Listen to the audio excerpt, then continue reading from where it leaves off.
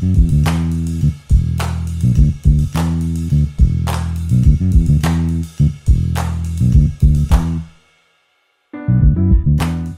and welcome back to Know Your Nonsense Podcast. I'm Timothy Holloway. And I'm Riley Judd. And happy holidays from the two of us holidays, to you. All of them. We've got our hot chocolate. We've got our Christmas things that we're going to talk about. And we're ready to have a very special Christmas episode of KYN. Yes, we apologize to all holidays that are not Christmas. We will get you next time. Yes. Hopefully. Hopefully. We need to learn a lot about those, though. I was about to say, we're Christmas people and we apologize. Yes. But we will learn eventually, but I'm sure. Also hot chocolate. Oh, we have yes. hot chocolate. We do have hot chocolate, and it is pretty fire. Indeed. It's not homemade or anything. We just have low standards for hot chocolate, apparently. It's fine. Okay, so the way that this special episode of ours is going to work, it's going to work very similar to our pilot, actually. First half, Timothy has a Christmas-related topic yes, that he I is do. going to cover. What is your topic? I am doing... What is the reasoning behind leaving milk and cookies out for Santa? So it's kind of folklore, kind of food, but we're kind of... Yeah, we're feeling it. Yeah, it's going to be a great time. Super simple, though, so it'll not be much information, easy to take in. And then Riley will pick up after the break with... I'm going to be talking about what makes Christmas media, namely, why I consider Bayonetta 2 to be a Christmas video game. It's going to be a wild ride. It's going to get a little TED Talky, I apologize, but... TED Talky? Is that a verb? I made it one. Fair enough. And so I just try to stick words with me. Is cool. Yes, it'll be, video game, but also some narrative design. Right, It's very exciting. We're going to talk about Die Hard for all you Die Hard is a Christmas movie fans out there. Yippee-ki-yay, Yes. Gosh, I probably should not have said that if you remember the rest of that line. It's fine. What? Moving on. Yeah, moving on. So take it away, Timothy. Why do we leave milk and cookies out for Santa? Okay, so there's a lot of different ideas as to where this came from. None that I've found that really, this is officially the reason why, because it has so many influences from so many different places. Thinking about Christmas, how worldwide it is, because there are people that celebrate Christmas and celebrate the arrival of Santa Claus or Cinder Claus or Père Noël or whatever you call him. Yes. A lot of people celebrate this in various different ways, and so the idea of leaving milk and cookies and just leaving stuff for him and or his horse or reindeer. Horse? I'm getting to that. Oh shoot! Yeah, I'm getting to the horses. Alrighty. In fact, that's where I'll start because one of the oldest things I found goes back to ancient Norse mythology. The Norse. Yeah, love them. So if you know much about the ancient Norse, apart from what you learn in the Thor movies, there's the god Odin, who, he's a god of wisdom, a god of war, and supposedly in the winter times, he takes his horse Sleipnir, an 8-legged horse. Yeah, it's wild. Spider horse.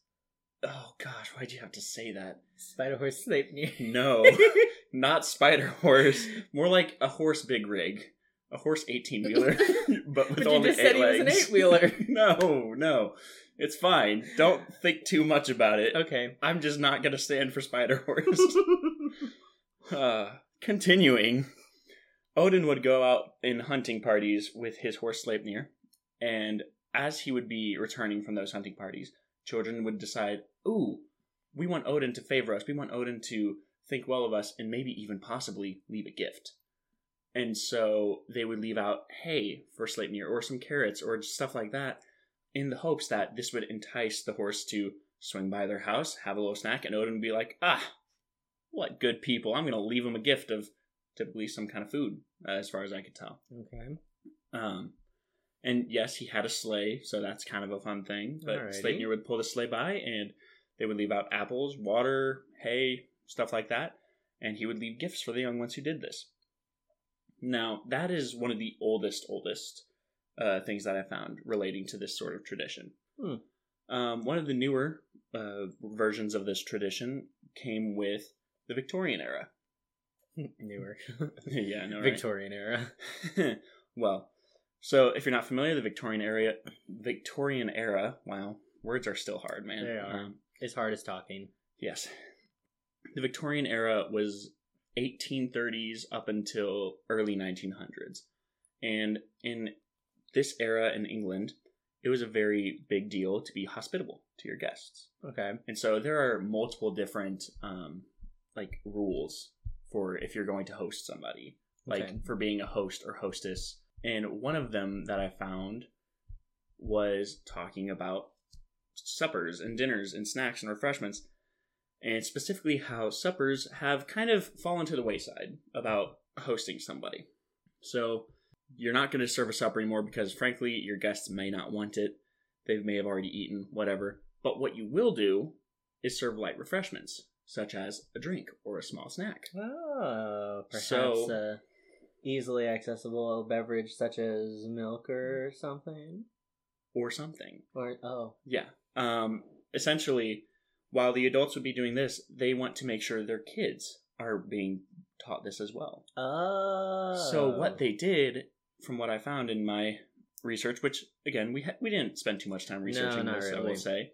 But what we found is that the parents would have their kids do this for Santa Claus. They would leave them out something, just a snack of some kind, or something for the reindeer or horses, as a way to practice their hospitality, because they believed this was a very vital thing to do.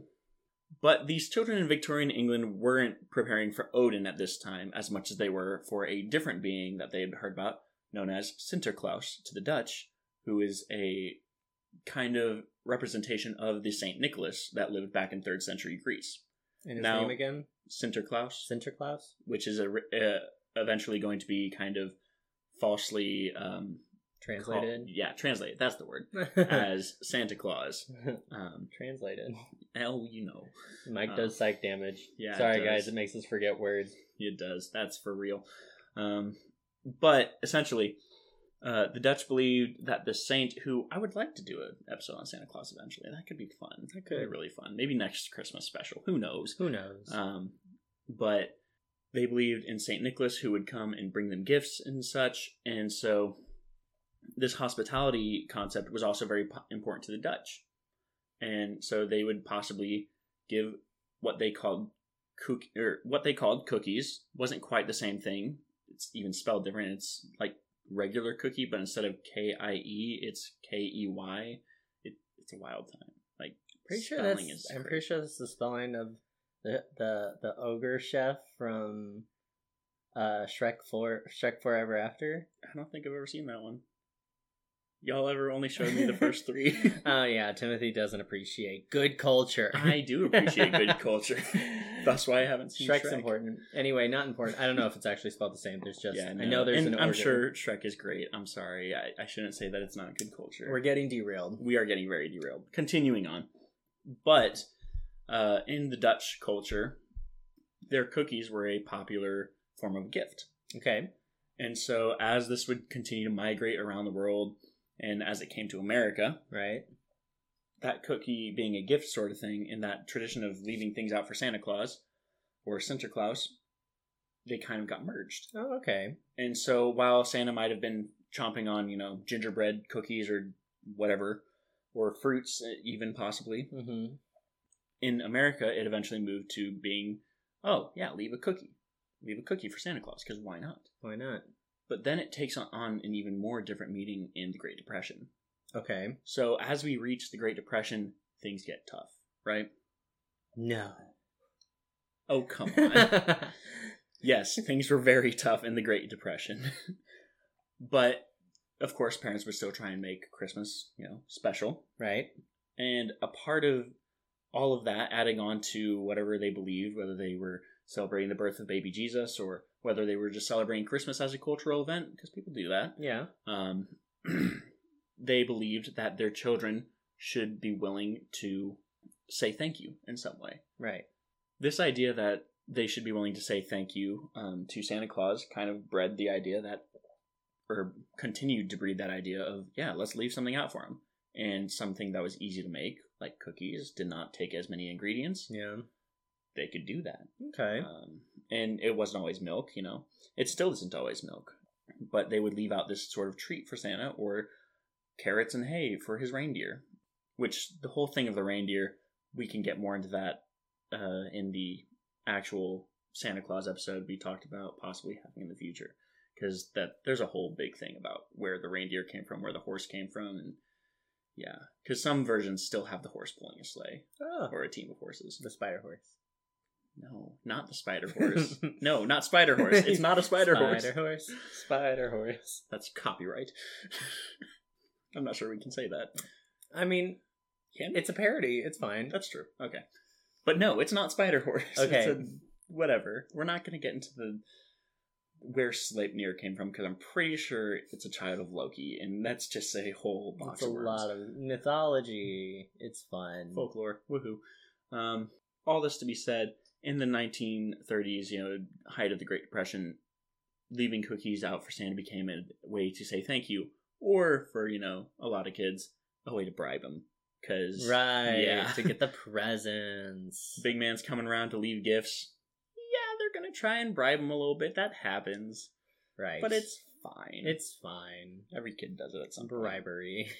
But continuing on, the tradition has sort of stayed strong, kind of taking on a mind of its own, just getting further and further ingrained into culture, until studies have shown that it's not just kids who are doing this, but parents and guardians who don't have kids are deciding to leave gifts and presents and such out for Santa. Oh, yeah, it's a great time. So wholesome. It's so great. And depending on the culture you talk to, it'll be something just for Santa. They'll still add stuff for the reindeer, and sometimes I found somewhere where it said actually the stockings hanging by the fireplace was a sort of nod to, it wasn't supposed to be Santa putting stuff in the stockings. It would be you putting stuff in the stockings for Santa. Oh. That's where the treats and stuff were kept. Okay. So like fruits and stuff. Right. You would leave fruits in there and Santa would come by and eat them. Oh! I remember the part I missed. What? So sometime... Here we go. If you remember seeing on our Instagram, it was posted that the Germans were the first to come up with the modern concept of a Christmas tree. Right. I found that. Yeah, he did. It was wonderful. It was very good. Uh-huh. Follow our Instagram. Yeah, follow our Instagram, KYN Podcast. But it was originally called a paradise tree, and part of that was to be decorated with candles and such. Yes. Fire hazard, but Wasn't fine. it was also like allegedly Martin Luther was the first one to put candles in a tree. I think I remember seeing that somewhere. Yeah, it was something like he was like seeing stars above pine trees and was like, wow, that's gorgeous, and he tried to recreate it with candles. What a good guy that Martin Luther. Wow. Yeah. But essentially, another decoration that was added onto this tree was some little cookies and treats and stuff. Okay. And so the legend has it that people would do this around Christmas time, and then they'd wake up and there would be little bites missing. So Santa Claus would have been hungry and come down the tree and seen these little treats and taken a little nibble for himself, because, he can. Yeah. Why not? And then he'd leave, and so people thought, oh, we're going to keep doing this. Now, eventually, they found out that this was also bringing in rodents, so they don't want to do that anymore. Probably stopped. Yeah, changed it to more of the traditional ornaments that we know about now. Right. But that is another spot where this sort of leaving treats for Santa kind of flourished, I guess is the word we're looking for there. Alrighty. But throughout the world, this is still going on, and it depends on where you are, which will dictate what you leave. In some cultures, like we talked about St. Nicholas a little bit. Yep. He has a feast day. It's actually December 6th. It's not the 25th. So it's a little bit different from the Santa Claus. But it's not uncommon it wasn't uncommon for children preparing for this feast to leave things out for them because they had to go to bed earlier. Yeah. Not a big deal.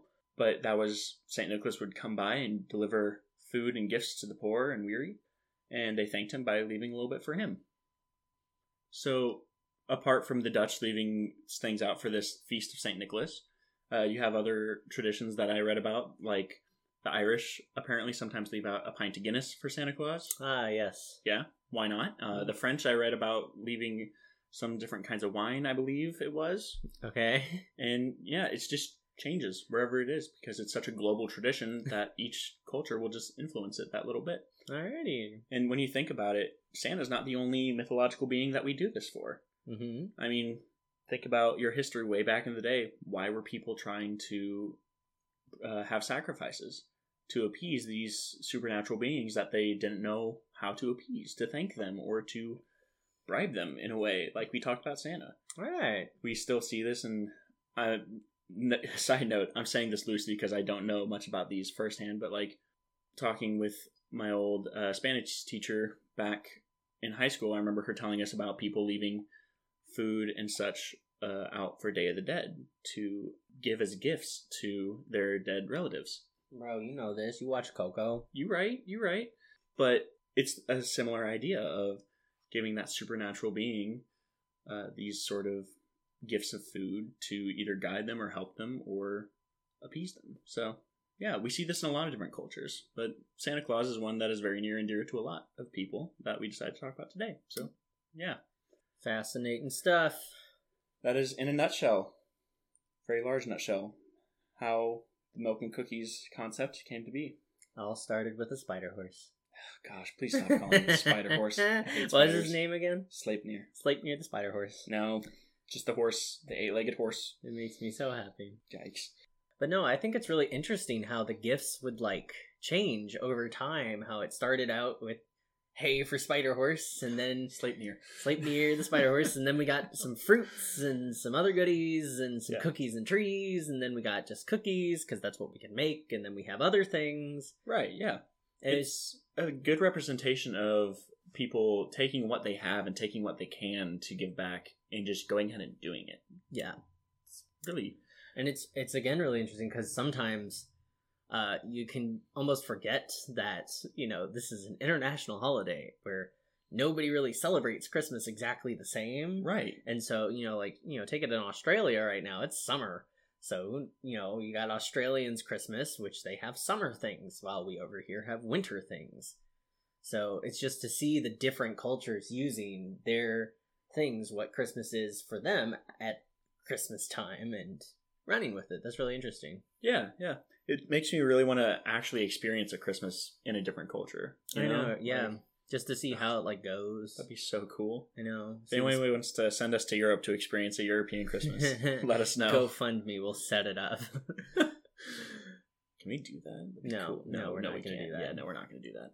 But yeah, no, it's a great time and makes me want to try out some Christmas traditions. Yeah. It'll be fun. And also the delivery methods of these different, you know, treats. I know. See, like, okay, you saying that the stockings, like, were originally to keep stuff in, and he would take them out, and then we switched it to where we put stuff, like, he put stuff in. Same thing with shoes. Apparently, children used to stuff their shoes full of hay for the horses or reindeer that were pulling the sleigh. Oh, really? So he would come in, take the hay out of the shoes, and, you know, take it out to the horses. Personally, I feel like that would make your feet itch like no tomorrow because hay. Yeah, but hey, more power to you. Hey. Oh puns. Gosh. Okay. Yeah. Always intend your puns, kids. Always. And if you don't intend them, pretend like you do. Pretend. Exactly. Intend. Yeah. But yeah, that's all we've got for that. So we're gonna take a little break. Yes. And from there, it'll be on to Bayonetta and Christmas narratives. What'd you call it? We'll be talking about Christmas narrative construction. That's the words. So, Christmas narrative design, if you will. Yes. So we will be back after this short little break. Stay with us. Yes.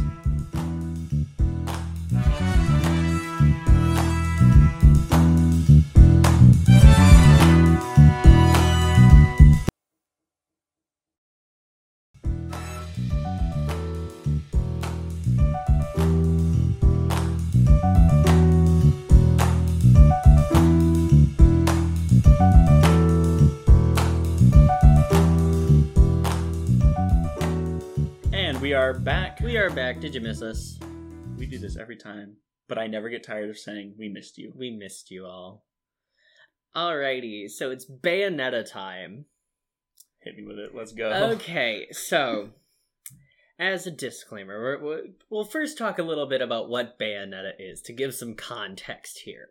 So, Bayonetta is, first off, an M-rated game. So, if M-rated games are not really your style, we're not really going to get into why it's an M-rated game and all that stuff. But, you know, you might not want to go play this one or look it up or whatever. Right, depending on where you're at with that sort of sensibility. So, you know, spoilers, Bayonetta has M-rated stuff in it.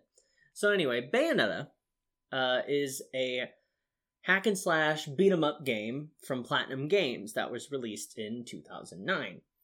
It was very critically acclaimed when it came out. It follows the Umbran Witch, Bayonetta, as she beats up anybody and everybody who gets in the way of whatever her goal is at the time.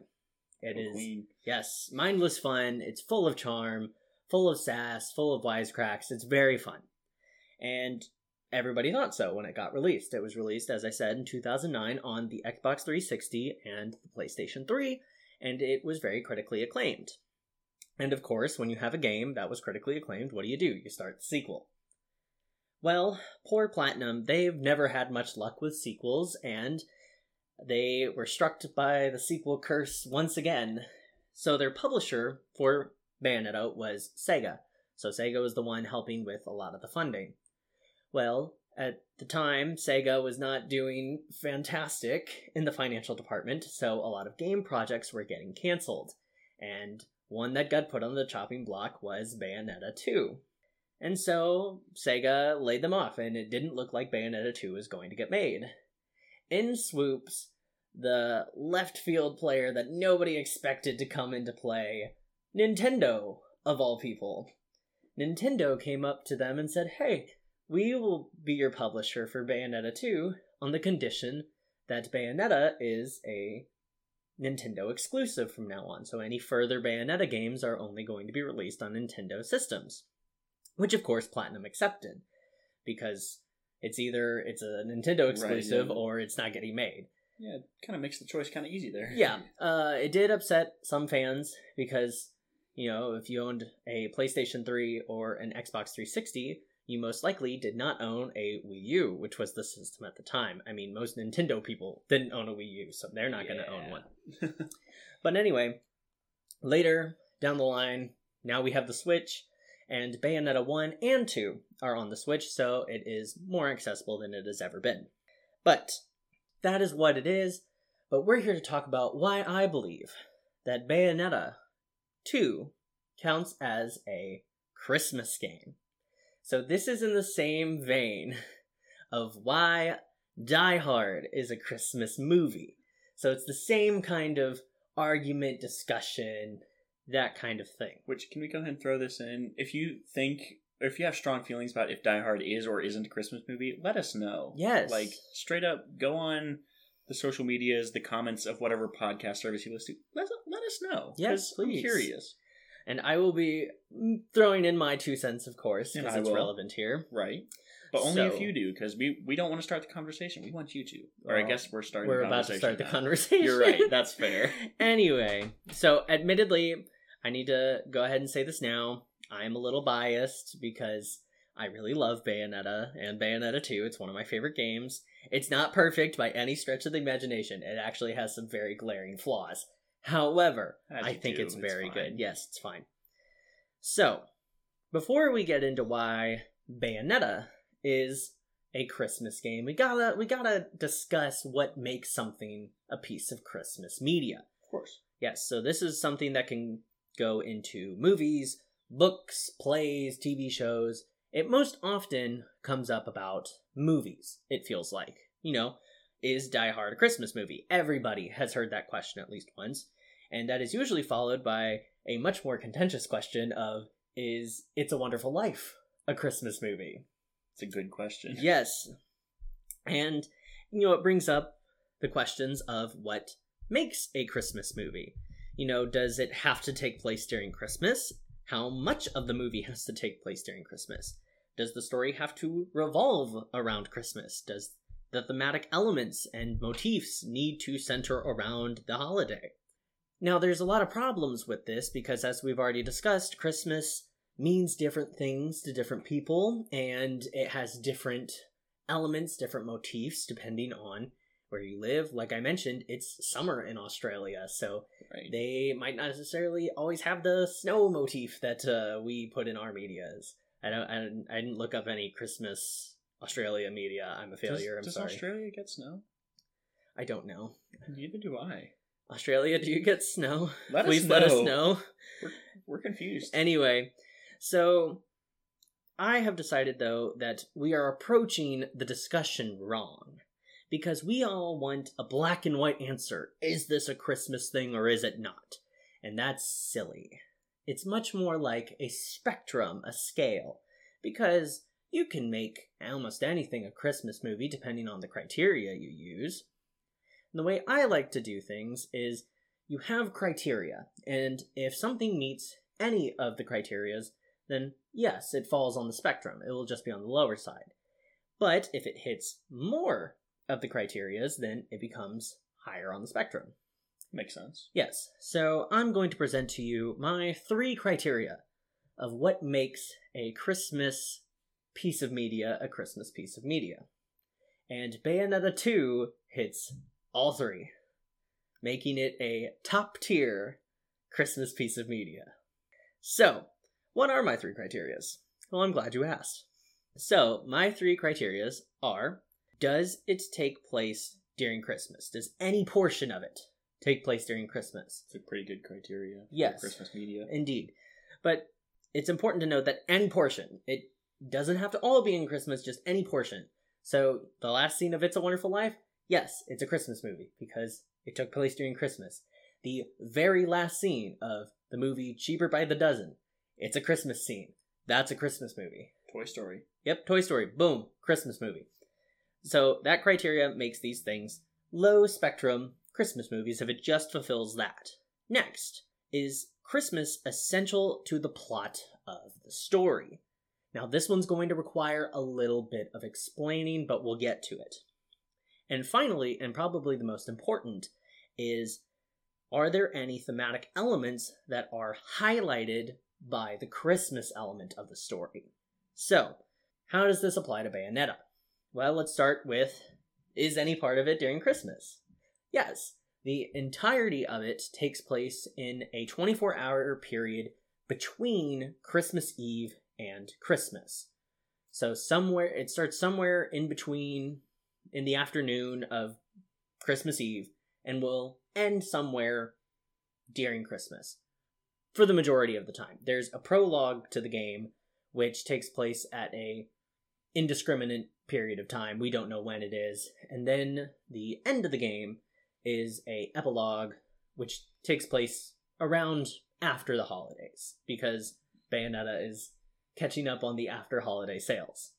So, yes, it takes place during Christmas. Then, is Christmas essential to the plot? Well, what is the plot of Bayonetta 2? I'm glad you asked, Timothy. Thank you so much. Oh, hey, Riley. Huh? What's the plot of Bayonetta 2? Oh, dude, I got you. All right. Okay, so, in Bayonetta 2, as I mentioned, our main character is Bayonetta, who is an Umbran witch.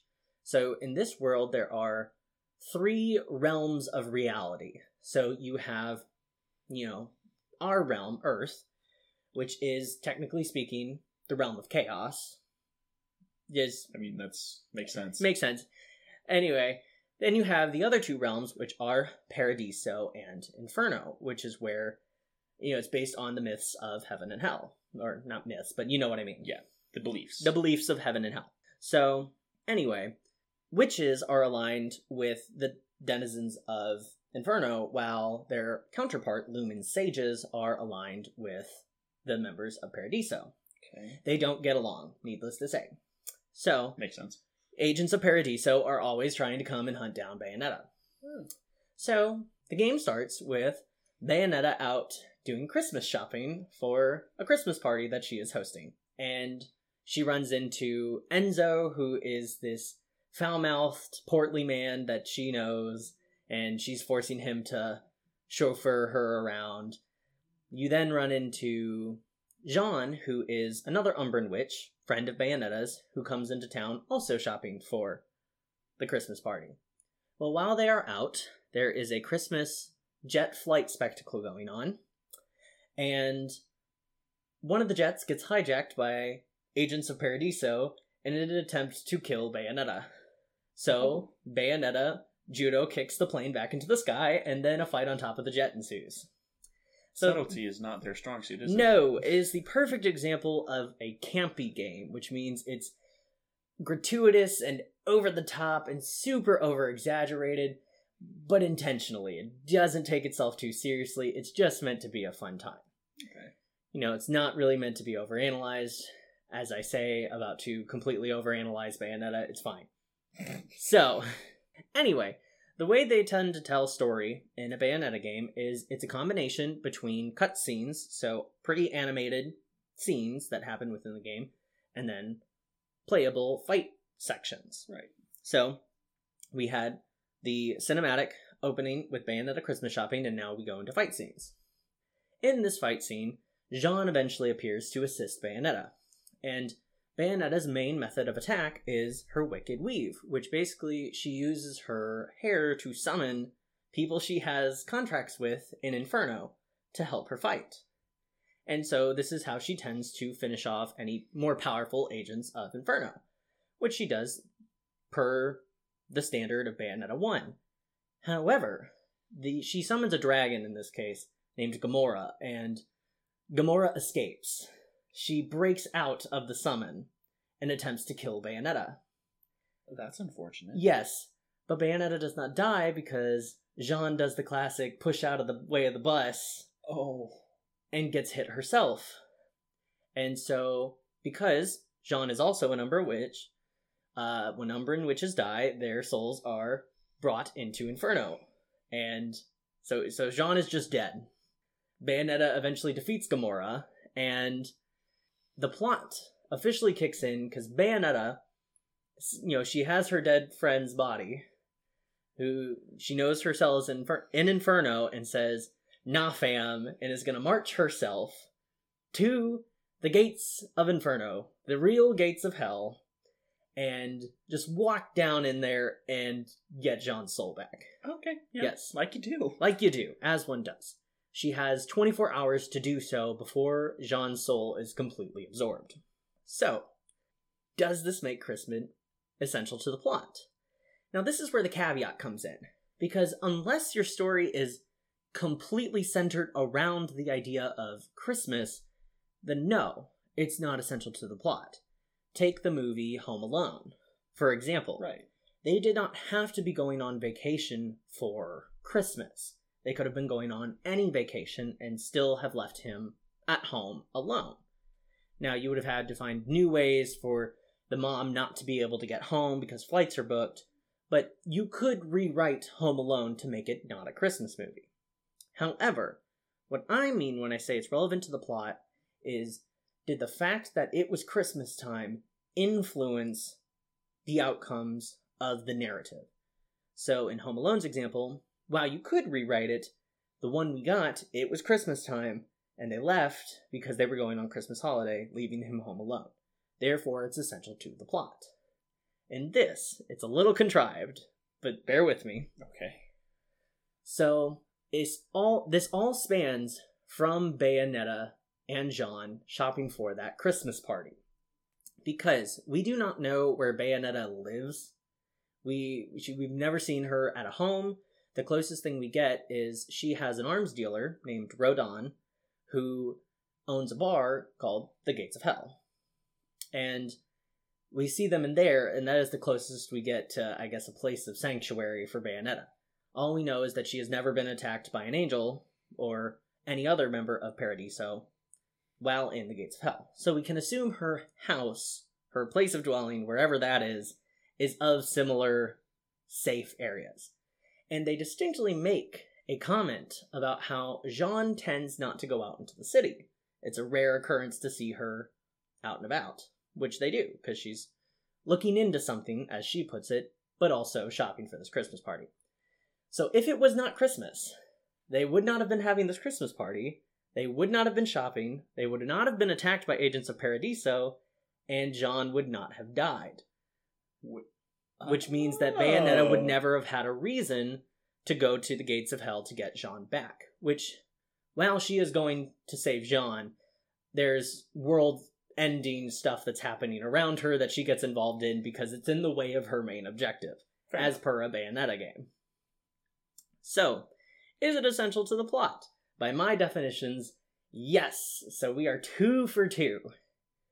But now we gotta get to the most important part, in my opinion, which is the thematic strengthening that comes with making it at Christmas time. So, The term that I like to use for this, I invented it a couple of hours ago, is thematic contextualization. Dang, that sounds kind of like a dope term. I know, I think I'm it gonna have to sounds use very that. official.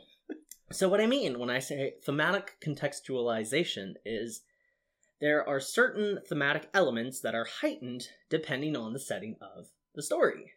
So this is why some movies feel a little tonally off when the setting does not match the themes that they are trying to present. Sometimes this can be an advantage because you can use that for juxtaposition, but sometimes it just makes things feel off. And that's generally why, if you have a particular theme that you are going for, you tend to pick an appropriate setting. So, when it comes to Christmas medias, is there any themes in the work that are heightened by the fact that it is Christmas time? Going back to Home Alone as an example, the theme of family and wanting to be with your family. Right. That is heightened by it being Christmas time. It could still have been there if it was any other time of the year. Right, but at Christmas time, everybody is pushing you, oh yeah, spend time with family. And yes. In that case, he couldn't. He couldn't. And so that's heightened. Yes, so if they ever align with the themes that are generally aligned with Christmas, such as family, kindness, gratitude, then they will be heightened because the story is set in Christmas. So, what themes in Bayonetta are heightened? Well, I know I'm like one of the 5 people on the planet who actually care about Bayonetta's story. Nobody goes to Bayonetta for story, but I think it's a pretty good one, especially in Bayonetta 2.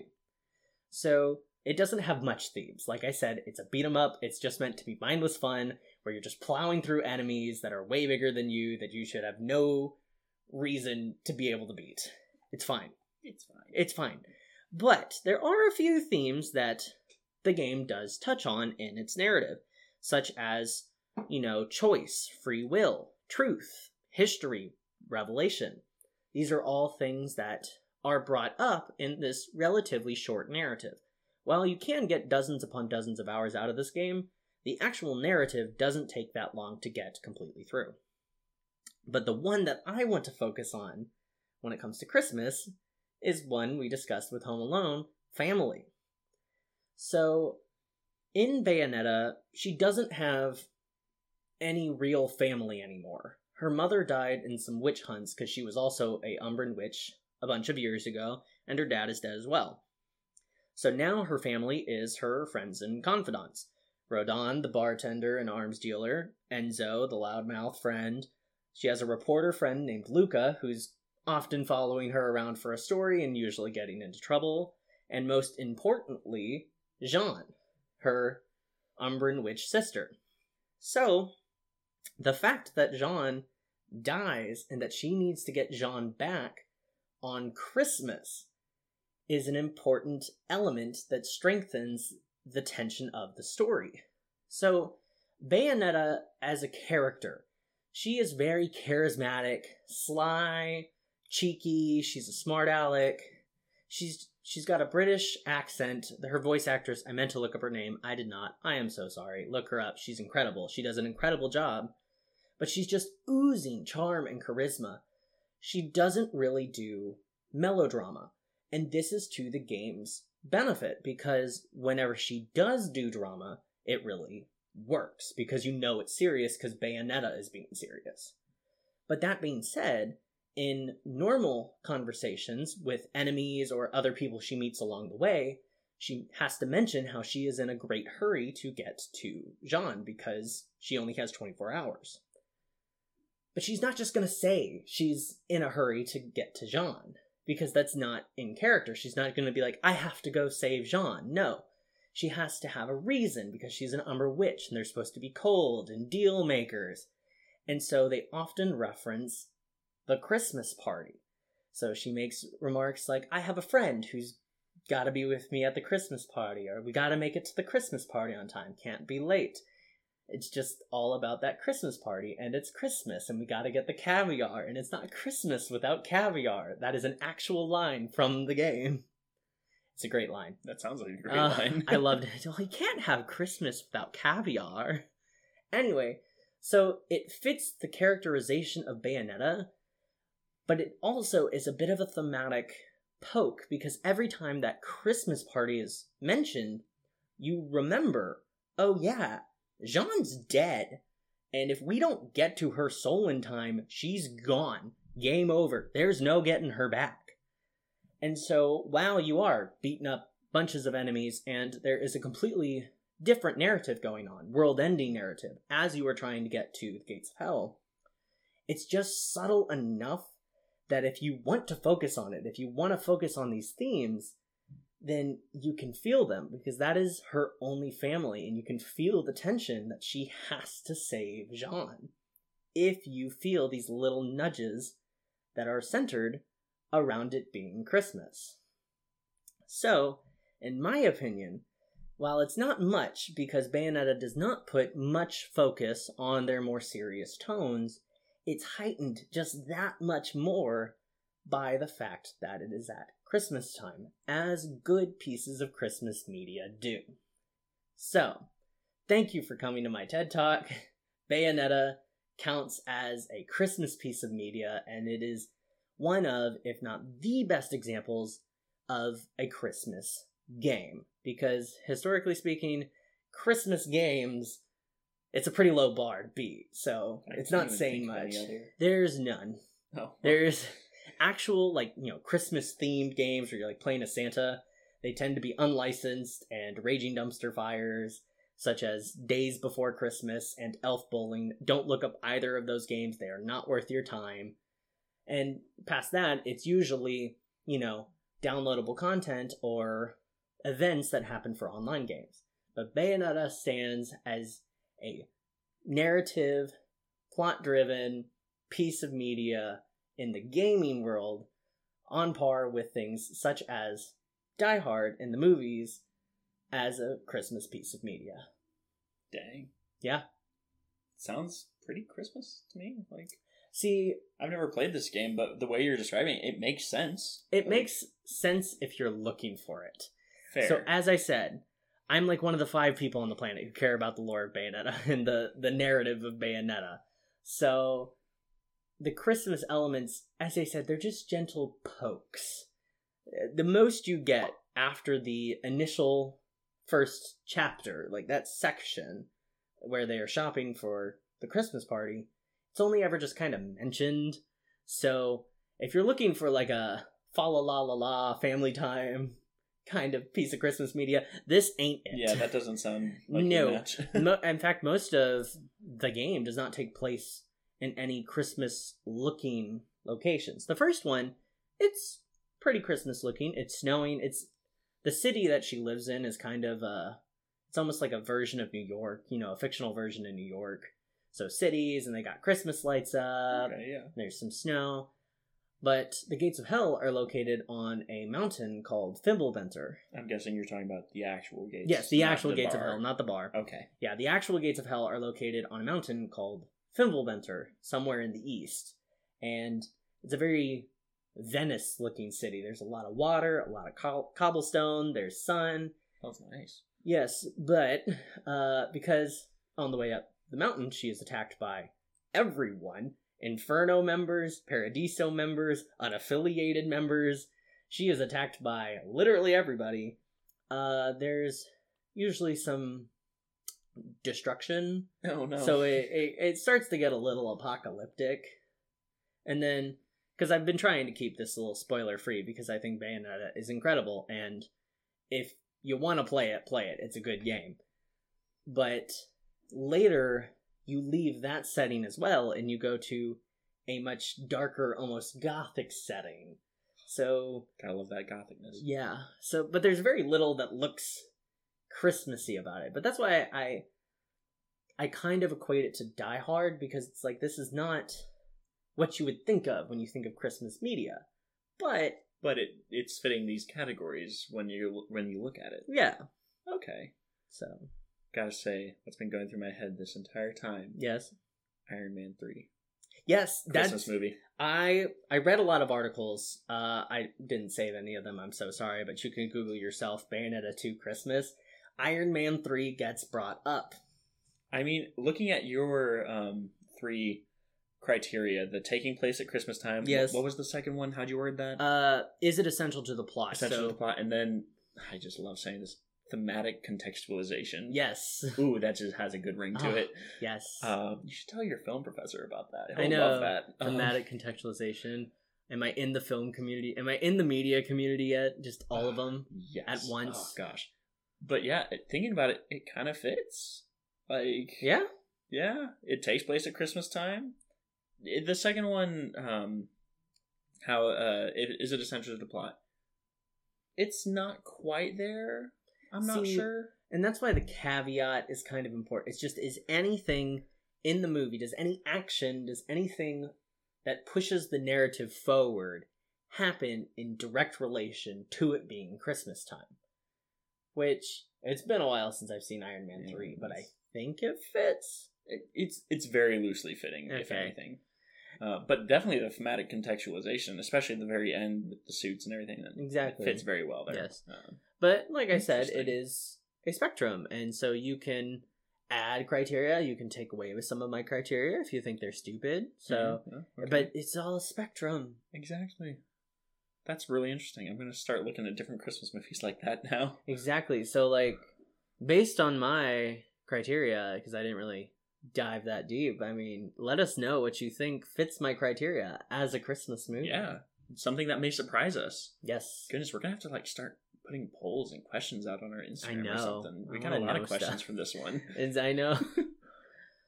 But anyway, that's Milk and Cookies and Bayonetta 2. Yeah, as a Christmas game. I almost called it a movie. It's not a movie. It wasn't a game either. It was just an episode.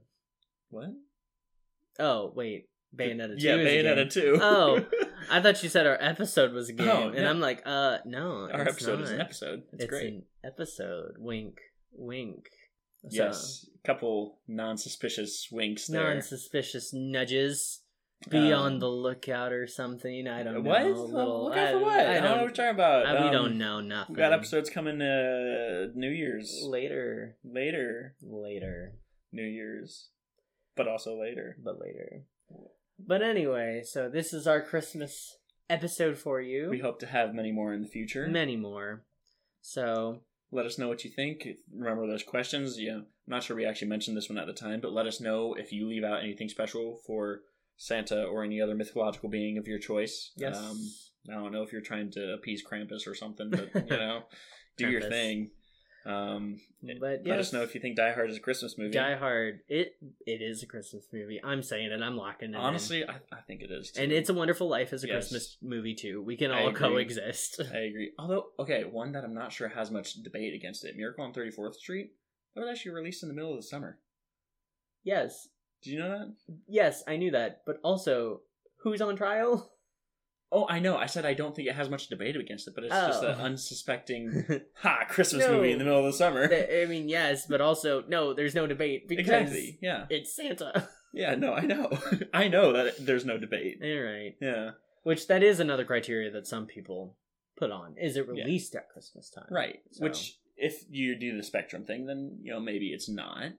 But, again, it's a spectrum. Yeah. It can still be more on the Christmas side of things. Exactly. And as a caveat, this is not sponsored, nor is my, speaking of Bayonetta 2, sponsored, but Pixar Soul comes out today, and animation is important, and go watch it. Oh, gosh, yes. I'm so excited to see that. Yes. Not sponsored. Not important. Sponsored not sponsored. Disney, but also we're not sponsored by anybody at this point. We make $0, so, but Disney sponsor us.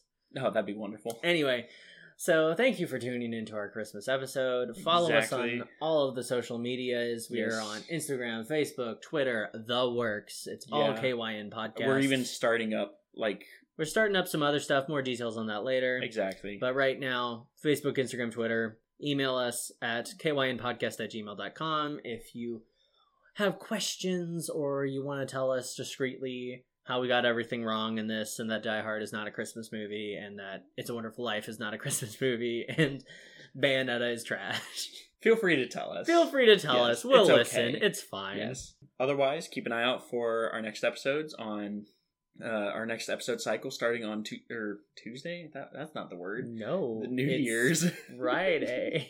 We always release. It's always on Friday. New episodes every Friday. Wow, the mic really got you that time. Yeah, The Y'all, mic does psych damage, y'all. It just... Every time this microphone turns on, we just feel like we get 20% less there up in our minds. It's gone. It's whatever. It's fine. Keep an eye out for those that next episode cycle starting New Year's. We got some fun announcements coming out that day. Yes.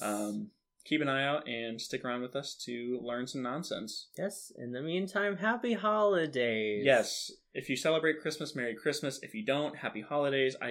Happy Hanukkah, Merry Kwanzaa. Yes. Happy Toy Day, Animal Crossing players. I don't know. What? Toy Day.